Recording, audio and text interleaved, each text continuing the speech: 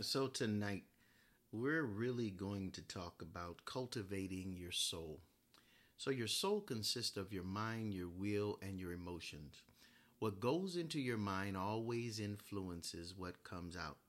And so, if we would really understand that and really take that to heart and really get that down within our spirit, that whatever goes into your mind influences what comes out, then we wouldn't feed our mind a lot of the garbage that we feed our minds and feed our spirits.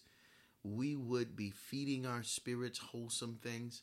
We would be feeding our spirit the word of God, the things of God, whatsoever pure, whatsoever is honest, whatsoever is lovely, whatsoever is of a good report. The Bible tells us what to think on. It tells us what to meditate on, what to contemplate on. And most of the time we can find ourselves thinking some of the weirdest things. And those weird things come by way of what is called the soulish realm in the world. It comes from our world, and our world is full of just garbage and crap that just comes out of our world. We must be careful then to convert your mind by filling it with godly, uplifting materials, godly things. Balance your life. If you would balance your life, and the only person that can really bring balance to your life is the Spirit of God and having a relationship with God. He is the only one that can really bring balance into your life. And if you would allow the Spirit of God to balance your life, it'll just be like the pinky finger on your hand. It balances the hand. God will balance your entire life. And then you can convert your mind by filling it with godly things and uplifting material. And it would be amazing. It's amazing. I do this. I have the Bible on CD. I'm in my car. I'm listening to the Word of God. I'm listening to worship music. And so I have a balance, because you need a balance of worship music and the Word of God. Because if you have all worship and no word, you blow up. If you have all word and no worship, you dry up. But if you have a balance of the word and worship, you grow up. And that's what people need to do. We wouldn't have had all these deaths that we had. We wouldn't have all of these police shootings and killings, and we wouldn't have all this racial tension and division if people were balanced, if they would just grow up. And the only way you can grow up is by balancing the Word of God with the worship of God. And I'm not talking about some homemade idea. I'm talking about the actual Bible, the 66 books of the Bible, and worship music. It is amazing that if you put those two together, the balance that it will bring to your mind and your spirit. Feed it God's Word instead of junk novels. We got so much junk that we can feed our mind by way of television, by way of novels and movies. We can just feed our mind with junk. And when you feed yourself junk, junk comes out. It's just like the body. If you live on candy and cake and sweets, your body is going to be a mess. Your digestive system is going to be a wreck because you have fed your body the wrong things. Your body is made up of what you feed it. And so if you feed it the right thing, then you'll get the right thing from the body. So it is with the mind. If you feed the mind the right things, then you will get the right things out of the mind. Use your moments of leisure to uplift rather than tear down. If anybody is going to build themselves, it should be you. You should not tear you down. You should love yourself. And that's the reason why a lot of people don't make it in marriage, is because, first of all, they get into marriage and they want somebody to love them more than they love themselves. You got to love yourself. And if you love yourself, then you have the ability to give love to someone else. Most people don't love themselves, let alone like themselves. And so God, when you have no esteem, God has the ability of giving you God esteem. And that's what a lot of people need, because they have very low self-esteem. And so they need God esteem. Spend some time each week in serious Bible study. Please, ma'am, please, sir, do not allow your eternity to depend on another man or another woman. You would be insane to allow your life and your eternity to depend on the hands of another man or another woman. You're insane. When you stand before Jesus Christ, and you will, and that's the problem we have in our world today, is we have all of these people that have certain levels of responsibility and in power, and they don't believe that they will ever answer to God for what they have done in this life.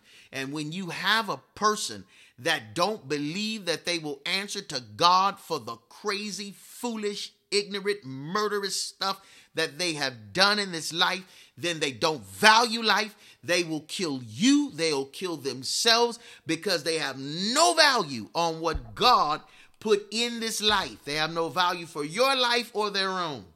And so spend some time each week in serious Bible study, or research a useful topic you know little about right on your computer. Use the resources available to your mind to inspire you to activate your dreams and reach for new goals. You have the inspiration. Use the time that you have to inspire you, to give you new dreams, to have you reach for new goals. Because if you feed your mind the right things, it will definitely give you different dreams, more powerful dreams. It'll have new goals set before you, new standards set before you. But you got to feed your mind the right thing. Your mind is a powerful tool created by God for the good of mankind. Most people, it's literally been scientifically proven that we operate on somewhere between 2 to 5% of our brain capacity. Can you imagine that? You only operating on 2 to 5% of the actual brain capacity within a human being? What would happen if somebody operated on 20 or 30 or 40 or 50% of their brain capacity? My God, can you imagine that?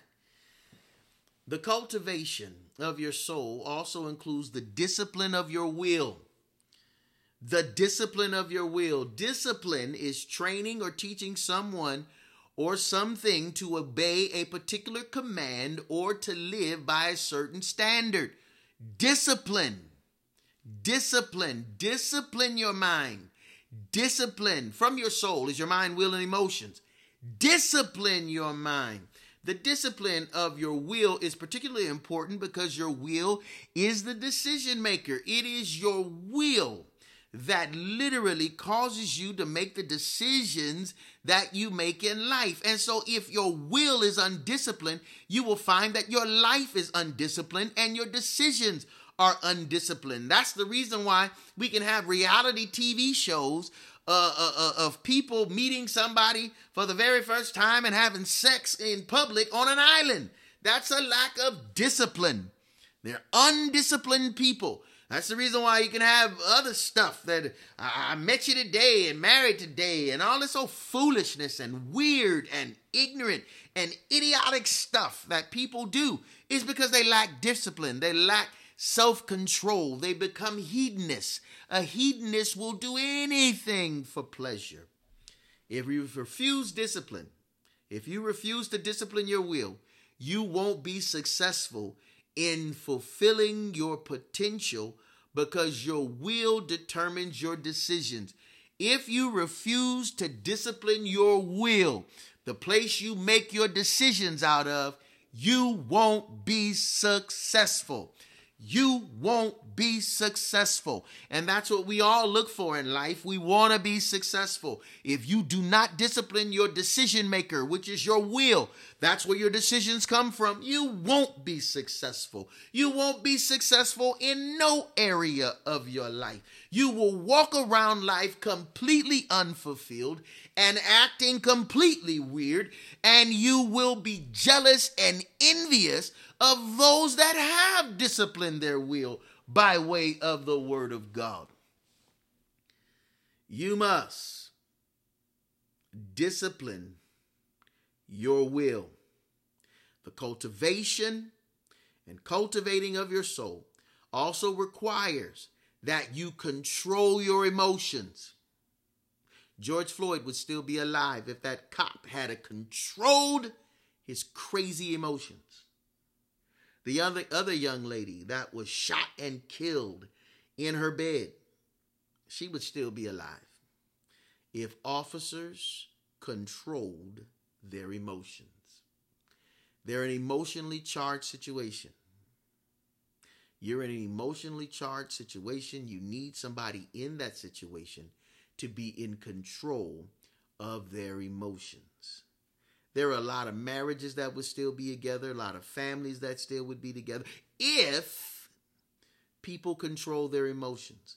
What you'll find out about your emotions is emotions are just like an unfaithful man or a woman. You can't trust them. Why? Because they're subject to change. And when you go to put weight just on your emotions, you'll find out that your emotions cannot hold weight. Why? Because they're unstable and they're subject to change. That's why you have emotions. Your emotions don't have you. Control your emotions.